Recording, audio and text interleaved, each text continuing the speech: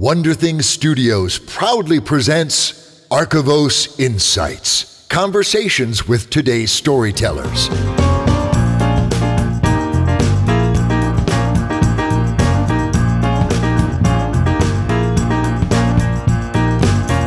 You've tuned in to the Archivos Podcast Network. I'm Dave Robison. And I'm Marie Bilodeau. And you're listening to Archivos Insights. Archivos Insights is a podcast featuring conversations with the stellar luminaries of the storytelling firmament. We're all striving to refine and improve our storytelling chops, and what better way to do it than to ask amazing crafters of stories about their own process. Absolutely. And as always, every episode of the Archivos Podcast Network is brought to you by our sponsor, Archivos. I know, what a shock. Oh, wow. The story development and presentation tool for today's storytellers. Get your storyteller subscription now at archivos.digital. That's ARCHIVOS.digital. Marie Bilodeau, it seems like just a week ago that we were actually in each other's presence, embracing and swapping lies. I know, it was wonderful. It's like you were actually a person and not just a disembodied voice in my ears. Indeed. I'd forgotten. I know, right? It's just a digital experience. That's all we do. Friends, Marie and I had the distinct pleasure, along with several other individuals, Brandon Crilly, Zigzag Claiborne, Michael R. Underwood. Oh my God, so many awesome people. Derek, say his last name. Kunskin. See, I'll get that. I will. We were at the Confusion Convention in Detroit, Michigan, and it was just so much fabulosity crammed into a delightful 3 days of con going. And Marie, it was a delight to see you, ma'am. It was a lot of fun. I'm really glad we got to do this, and I think we're going to have to do it again next year. I think so. And if I can get off my butt and get ahead of things, we might actually be able to do a live recording of the Archivos Podcast Network during Confusion, since we're in the same room, in the same world. I know we talked about doing it this time. That just didn't work out. Next year, though, we'll totally have it. This was a trial year. Exactly. First, we had to make sure we were still in human form and that we still existed in corporeal matter. And now that we're clear on that, next year we plan. Now that we have tangible confirmation of each other's existences, we can move forward. Exactly. Well, speaking of moving forward, let's move forward with this recording of Insights. Marie, we have a fabulous guest host waiting in the wings. May I introduce you to her? I cannot wait. Please do so. Lovely. Well, friends, if there's one thing that we've learned in the years that we've been doing this podcast, is that there is no template for writerly backgrounds.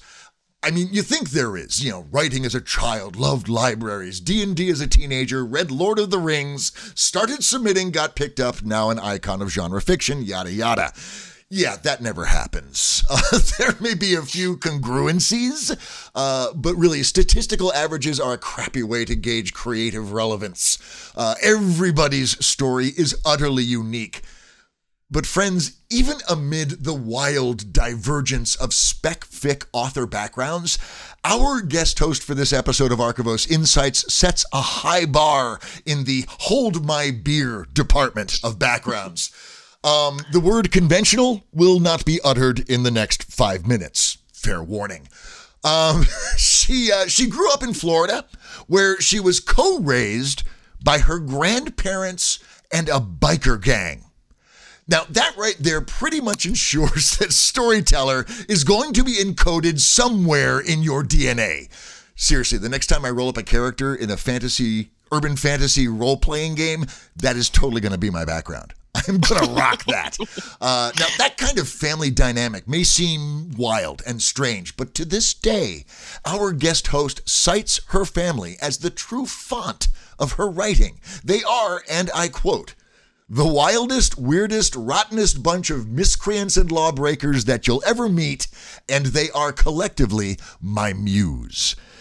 Now, she did indeed start writing when she was a kid, but only because she had so many stories bouncing around in her head. She'd dream them up in class and then share them at recess. She was constantly exploring fanciful worlds and bizarre what-if scenarios. So much so that she had to write them down just to keep track of them all. And that, my friends, right there is how you know someone's a writer. Everyone comes up with weird, exotic, fantastical worlds as a kid, but only a true storyteller would think they need to be preserved. She wrote her first short story when she was 10 years old. Now, while the other kids were hitting the beach, she was watching PBS specials on water shrews or reading Ursula K. Le Guin. Her thirst for knowledge was deep and her palate was vast.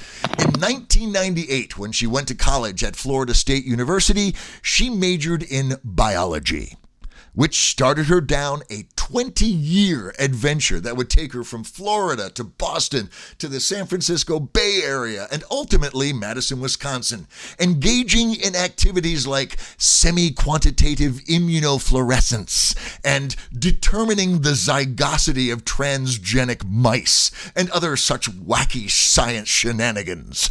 Now, her first major publication was not speculative fiction, but rather a taut and riveting saga titled Transgenic Strategies for Combinational Expression of Fluorescent Proteins in the Nervous System, released in 2007 in Nature magazine. I missed that one, but I do need to go back and pick that one up. But friends, make no mistake, there was some serious science going on up in here. But through it all, from research assistant to research staff to consulting scientist, the stories were always a constant. She started her first novel a few years after graduating college. Never finished it, but she had the idea for a big story and took a swing at it. And she tried again when she was 30, and this time she finished it. Now, it hasn't been published, and it may never be, but she experienced that singular rapture of typing the end on a novel. And of course, she's still reading voraciously and diversely.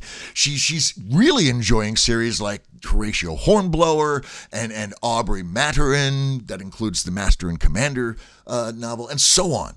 She's serious enough about the pursuit of her craft that she's gathered a group of beta readers.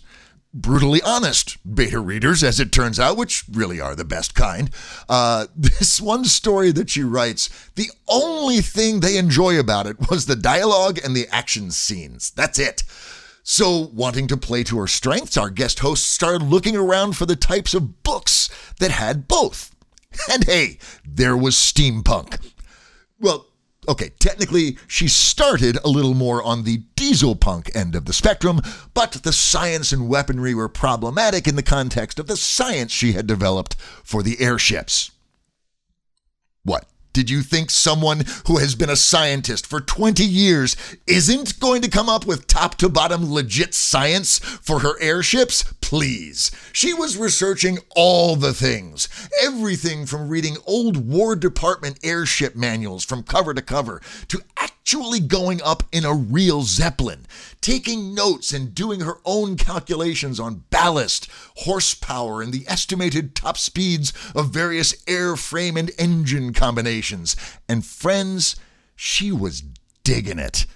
By all accounts, much of this book that would become The Guns Above was written in a coffee shop with our guest host pounding down the soy lattes. The Guns Above was picked up by Tor Books and released in May of 2017, receiving a multitude of personal and professional accolades, including a Stabby Award nomination for Best Debut Novel and Barnes & Noble's Blogger's Favorite Reads of 2017.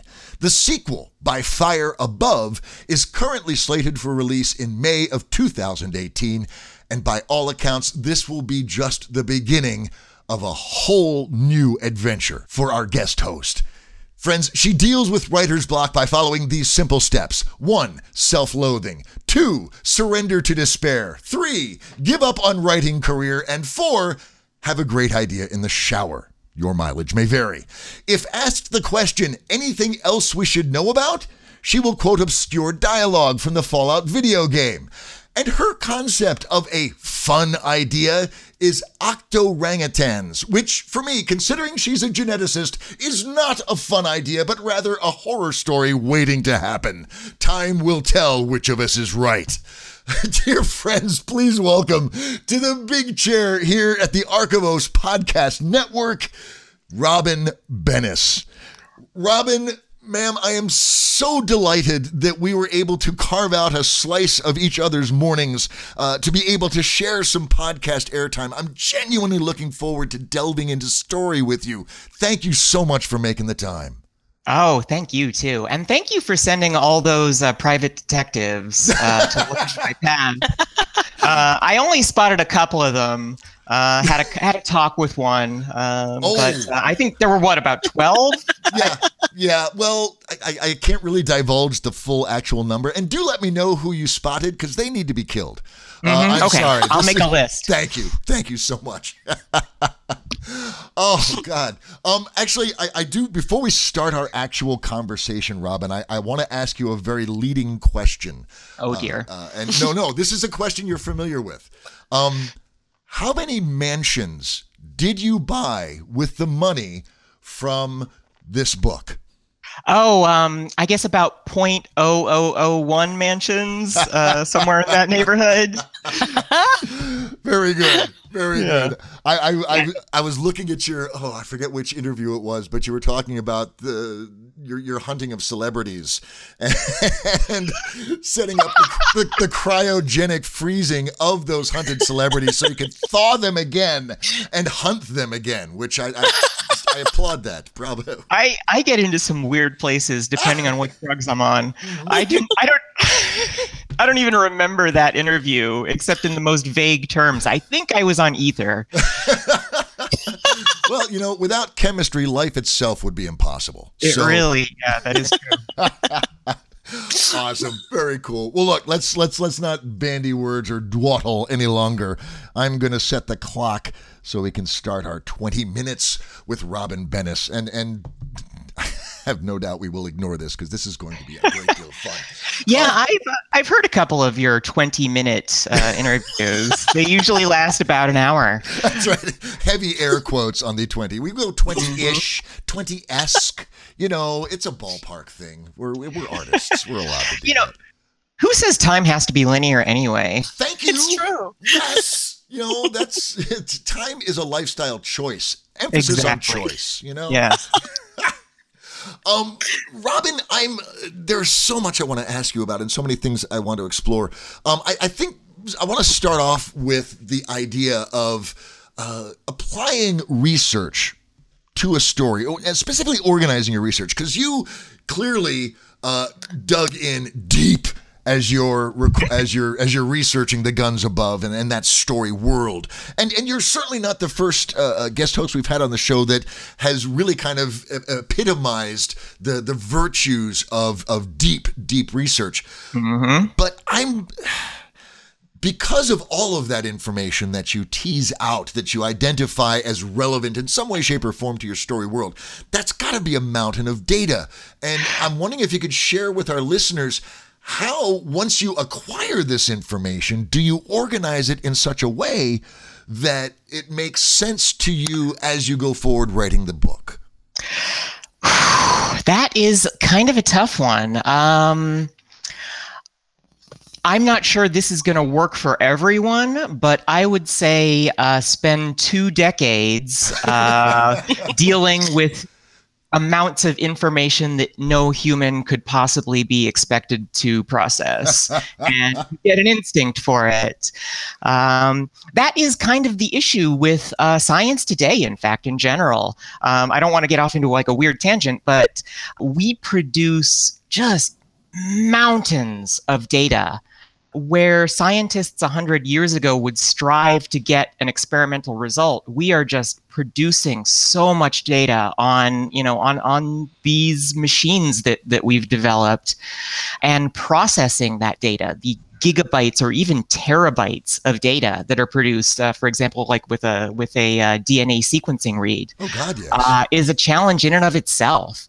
And computers are getting better at that, but they're still not great. It still takes a human being who can sit there and not necessarily remember every detail, but remember it well enough for the multiple choice, essentially, have enough memory of the data that when something does come up, when there's that first half of the eureka moment, you remember back to that little bit of data that you collected in August of last year, and you say, wait, we got to go back. That's in that stack over there. Yes.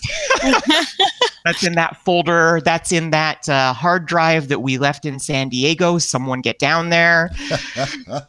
So it's almost like creating like emotional breadcrumbs where you remember the moment of excitement of discovering that bit of information about lift and drag on Zeppelins or what have you. And you try and just recreate the scene of the crime, basically? I really do. I did not organize my research.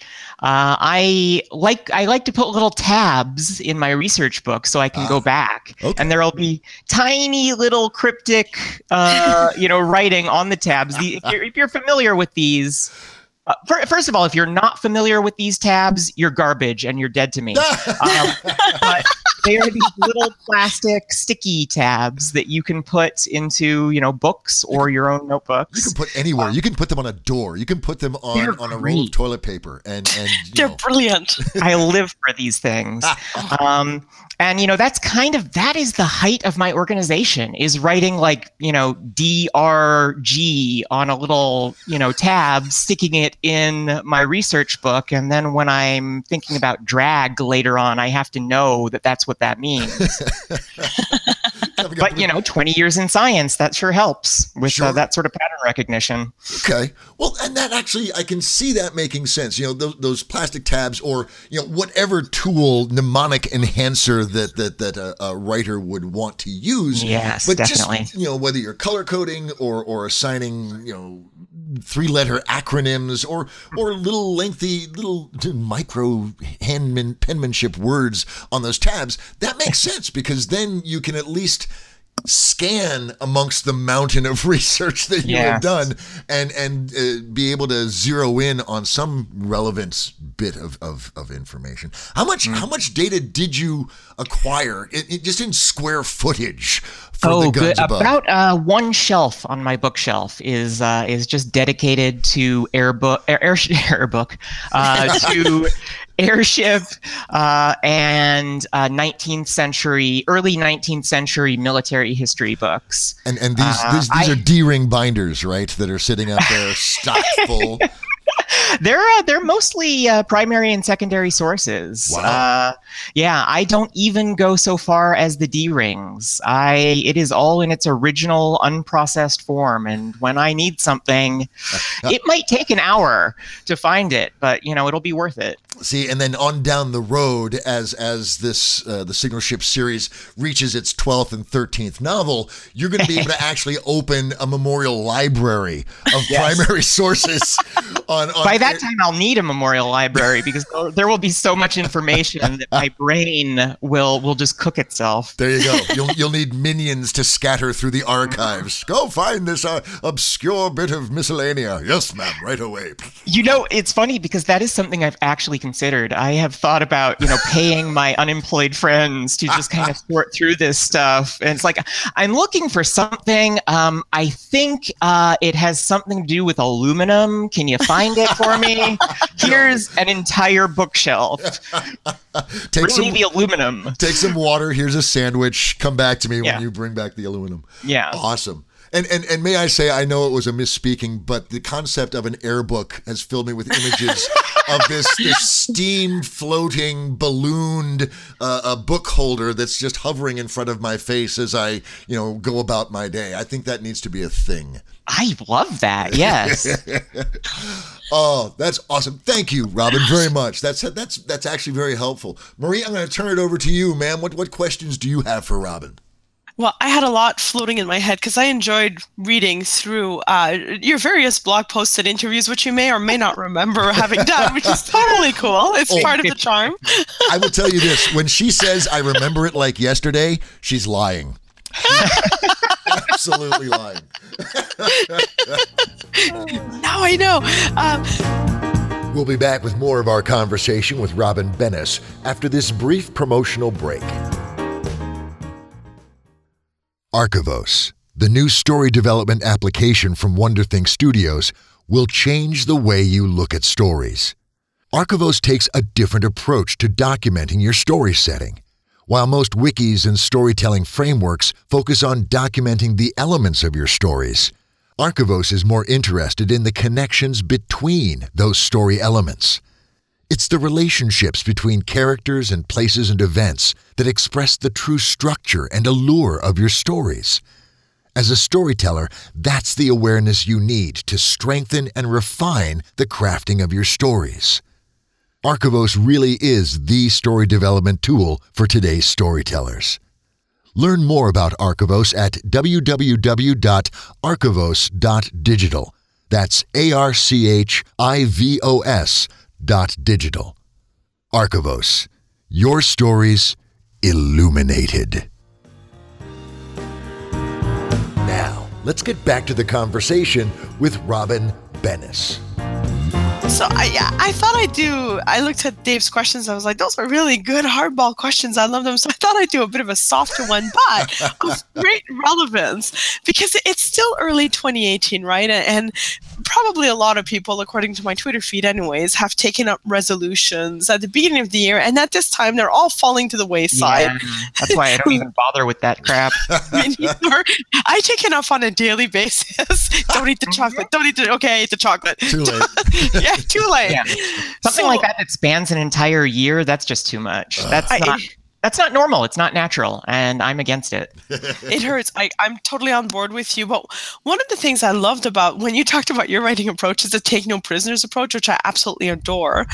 And one of the things I really found fascinating, which I hadn't really heard or conceptualized that way before, if you will, it was about your creating space wherever you are and then respecting it.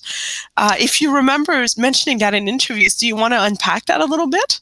Yes, absolutely. Yes. So, in fact, I can give you an example, recent example from the new apartment that I'm living in Madison. I made sure to get a 2-bedroom apartment for a fraction of what I was paying for a tiny little studio apartment in Mountain View. And I have turned the guest room, the second bedroom, essentially into my office. Yes. Which is not abnormal. You know, that's a thing that writers like to do. The writer's cave. Yeah, exactly. And I take this a step farther, though. I make it a sacred, holy place. Okay. I am not allowed to look at Twitter in that room. I may not look at news websites or text on my phone or take phone calls. Ooh. That is against the rules. And I strictly enforce that rule on myself. So it becomes, it is in the process of being sanctified by these rules, and it is becoming a holy space. It's becoming a writer space. I notice every day when I walk in there, I'm a little bit more primed to write just by stepping into the environment, just by stepping through the door. It does something to my brain that primes it to get ready to write. It's almost a Pavlovian response. Yeah. It really is, yeah. And you did that just through discipline. Yes, that's the trick. That's the trick. That's You've impressive. got to enforce it. You can't cheat. But the nice thing is, once you as you every day that you spend not cheating in that particular space, it gets easier because it becomes less and less of a Twitter space and a phone space. That's really smart. Now you wrote your first novel a lot in coffee shops. Can you use some of that logic there, or? I did, yeah, and I'm still writing in coffee shops. Madison is great for coffee shops. This has nothing to do with your question, but I just got to put a plug in for Madison, Wisconsin. Yes. Coffee shops and cheese curds. Holy crap, the cheese curds. This was one of the best decisions I've ever made. And I am building an array of coffee shops that serve different purposes. I go into a little shop called EVP, which is within walking distance of my apartment, as long as it's not snowing. If it's snowing, I might drive. That's fair. And that is where I just get down to solid prose writing. If I need to kick out a chapter today, that's where I'm going. And the same rules apply. No phones, unless I need them for research. No Twitter, no distractions. Okay. But wouldn't a coffee house be fraught with distractions, with the public and the world and the windows and the pound, pound, pound and the hiss, hiss, hiss and all of that? Yes. It is weird, though. I mean, that is how it should work, right? But the human brain is made of nonsense. And I say this as someone who has studied neurobiology. I say this as someone who has looked at brains. They make no damn sense. They really don't. There is no rhyme or reason. I suspect what is happening here is it really is what I believe it was Bob Harris who may have coined the term like contextual learning. And essentially this was something that he applied to his appearance on Jeopardy. He went on Jeopardy, and to prepare for going on Jeopardy, he recreated the Jeopardy studio in his living room. Oh, wow. Oh, geez. Yeah. That's awesome. Yeah, exactly. And while the other contestants were nervous and they were in a new environment and, they had practiced, they had, done their research and were, practiced buzzing in, they were in a brand new place and they were scared. That sounds, infantilizing, but, there you go. That's the human condition. We're weird little animals. And we get stressed and we get, accustomed to our routines. And this is reflected in the architecture of the brain. Neural pathways that you use are reinforced. And that includes suppressive pathways. To circle back around to the actual question that was asked. It's a great journey. Keep going. Yeah. Really, I'm digging it. I'm digging it. There are neuronal cells in your brain that only suppress. Their only job is to stop other neurons from firing under certain conditions. And so, for example, if, when I walk into this particular coffee shop, which is loud, which gets really cold when people open the door next to me, where, there is grinding going on and chatting and the, paging of newspapers, every day that I'm in there working, I am building the neural connections that associate that place with work, and I'm also building neural connections that suppress that noise and just turn it into a nice, quiet, white noise that, if anything, kind of helps me. I don't know if you're picking this up, but my cat is going wild. We get that a lot. Yeah. The podcast has that effect on the feline physiology. And This cat is usually so calm, but as soon as I'm recording, he's recording a podcast. Oh my God! Yeah, I'll be a star. he's a furry little asshole. Well, and that makes perfect sense. And I would imagine, Robin, that as you go into even a strange coffee shop, there are enough of those consistent cues that those suppressors automatically kick in anyway. Yeah, if I hear a grinding sound somewhere, I want to write, that's... Well, it's interesting because ultimately both the coffee shop and your sacred space are kind of gaming your nonsense brain. Absolutely, yes. And affirming the sacredness and that reverence of this place is for this. I have a muscle memory and an emotional memory of creating here. And then also the suppression of I don't need to worry about this, that, and these other 500 things, allowing you to focus on what you're doing. That's awesome. It's neural hacking. Neural hacking, yes, it's the new craze of the new millennia, and I'm actually kind of not joking about that. That has been a lot of the discoveries that we've made about our psychology, our behavior, and our physiology and neurology have all led us to be able to hack physically, emotionally, and mentally our way of life. So, wow. That's amazing. Thank you. Yeah, really. I'm kind of gobsmacked and reveling in the possibilities. Robin, I've got to ask you, in an age of Me Too and raising awareness about feminist issues and equality and advancing voices in the community, the character of is it Bernat? Burnett, yes. Burnett. Okay, that's how he appears in my brain. That's another advocacy for audiobooks. We can always get the pronunciation of things correct straight from the author's mouth. The character of Burnett seems to be a minefield fraught with horror and peril and danger. And yet, you have executed this misogynistic, sexist fop who, by all accounts, we should loathe, and every time his name appears on the page, we should turn our heads and spit as he comes in. We love him.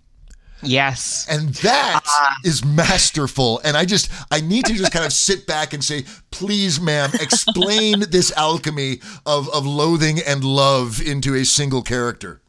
Again, our brains are nonsense.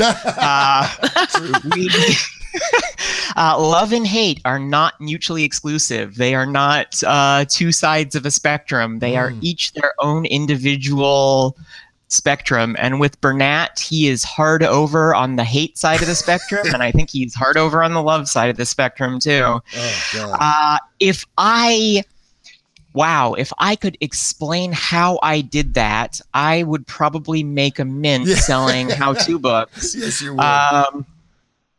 Well, okay. I'll give you one tip. Spend 20 years in biotech.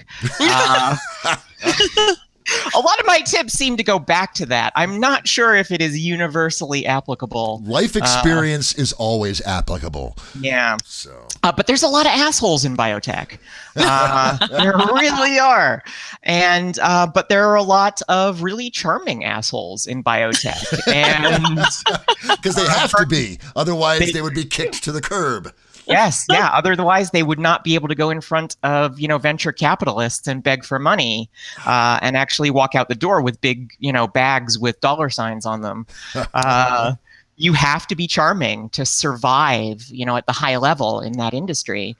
And you would almost think, looking at it, that you also have to be an asshole, because that is a rather common character trait. Again, statistical averages, on the average, 8 out of 10 scientists are assholes. Therefore, science requires assholery. Yes. Causality. I feel like there's a paper somewhere in there. Somewhere in there, certainly. There's a thesis. Yeah, I'll give you a co-author credit if you're interested in collaborating. So your life experience then, you got to see these charming assholes at play. So you had a template on which to build Burnett. I really did, yeah. And at every stage, there is also the question of the moral event horizon. That's the big issue. Do not send him over a moral event horizon. Okay. And that was more difficult than it might seem. You might think, well, yeah, just don't have him rape or murder anyone, and he's not irredeemable. And yet, for example, while we were doing revisions on this, it's the plot requires certain choices and behaviors from the characters to make sense. And there is a point, no big spoilers here, but if you don't want any spoilers at all, cover your ears for the next 10 seconds. There is a point at which it is revealed that Burnett has kind of done some nasty stuff to Josette, and he regrets it. And he makes amends as best he can. In this particular tangle of 3 different plot threads, pretty much everything we did upstream in the story trickled down to this and screwed it up and made it that much more difficult to give him a redemption moment that actually makes sense. And it's just the kind of thing that you have to weigh, and the thing that you have to stop and think about very carefully. Has this guy gone so far that you cannot but hate him? Because there are a lot of charming people who are just way too far over the line. Right. You cannot bring yourself to like them, no matter how witty and funny and charming they are. And it was a difficult job again, I wish I could give you some tips. I would make a mint on the book, how to handle that. But I guess all I can say is think about it and listen to your beta readers, and make sure that when you are doing revisions and plot revisions, you're always thinking about where this character is, what they're doing. Can they redeem themselves? Are they a charming rogue or just a charming, Slideball. Yeah, exactly. And with Burnett, a lot of that, again, very, very minor spoilers. Cover your ears for the next 10 seconds if you don't want to hear them. A lot of that was giving him a kind of goofy and oblivious skin to live in through certain parts of the book, when he is very much the misogynist scheming jerk. And that, because we'll forgive goofiness. It doesn't make sense. We shouldn't, because the harm is still done. It's not like being goofy causes the harm that you do in the world to just magically go away. And yet there's something in the human brain that just wants to forgive the goofy and the dopey person. And so I kind of gave him a skin of goofiness, of dopiness, and of obliviousness that he could wear through the parts of the book where he is just where he's, for example, sexually harassing Josette. Yes.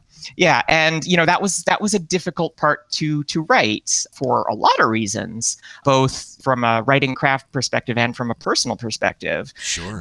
So it was just a very delicate balance. It was making sure that obliviousness kind of covers the worst of the offenses to neurally hack the reader and trick them into not hating this guy.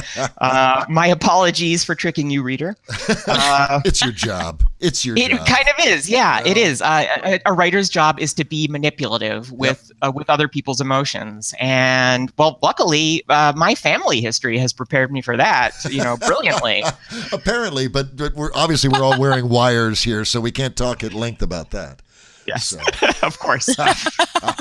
That's fascinating, Robin. Genuinely fascinating. The notion of that balancing act and the evolution and the hacking and the clothing of a reprehensible character, because is so wonderful, because he's not an antagonist per se. He's more of a conflict character than an antagonist. And that right there is a balancing act, a potent tool if it can be leveraged effectively, but also a definite challenge for any writer to really engage is. in. Was it we're way over time, but was this a conscious choice?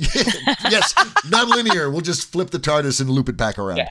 Was he a conscious choice? Did you know he was going to be in the story as you read, or as you sat down to write, or did you evolve his framework as you wrote? He was very much present from, I wouldn't say from the earliest concepts of the book, but almost as soon as I got serious about writing it, Burnett was there. Of course, as I'm giving you a look behind the veil here. Right. He was not called Burnett at that time. I believe in homage, aka theft, from the Aubrey Maturin series, I gave him the working name of Matchiclone, and Josette was Fembry, which I rather like.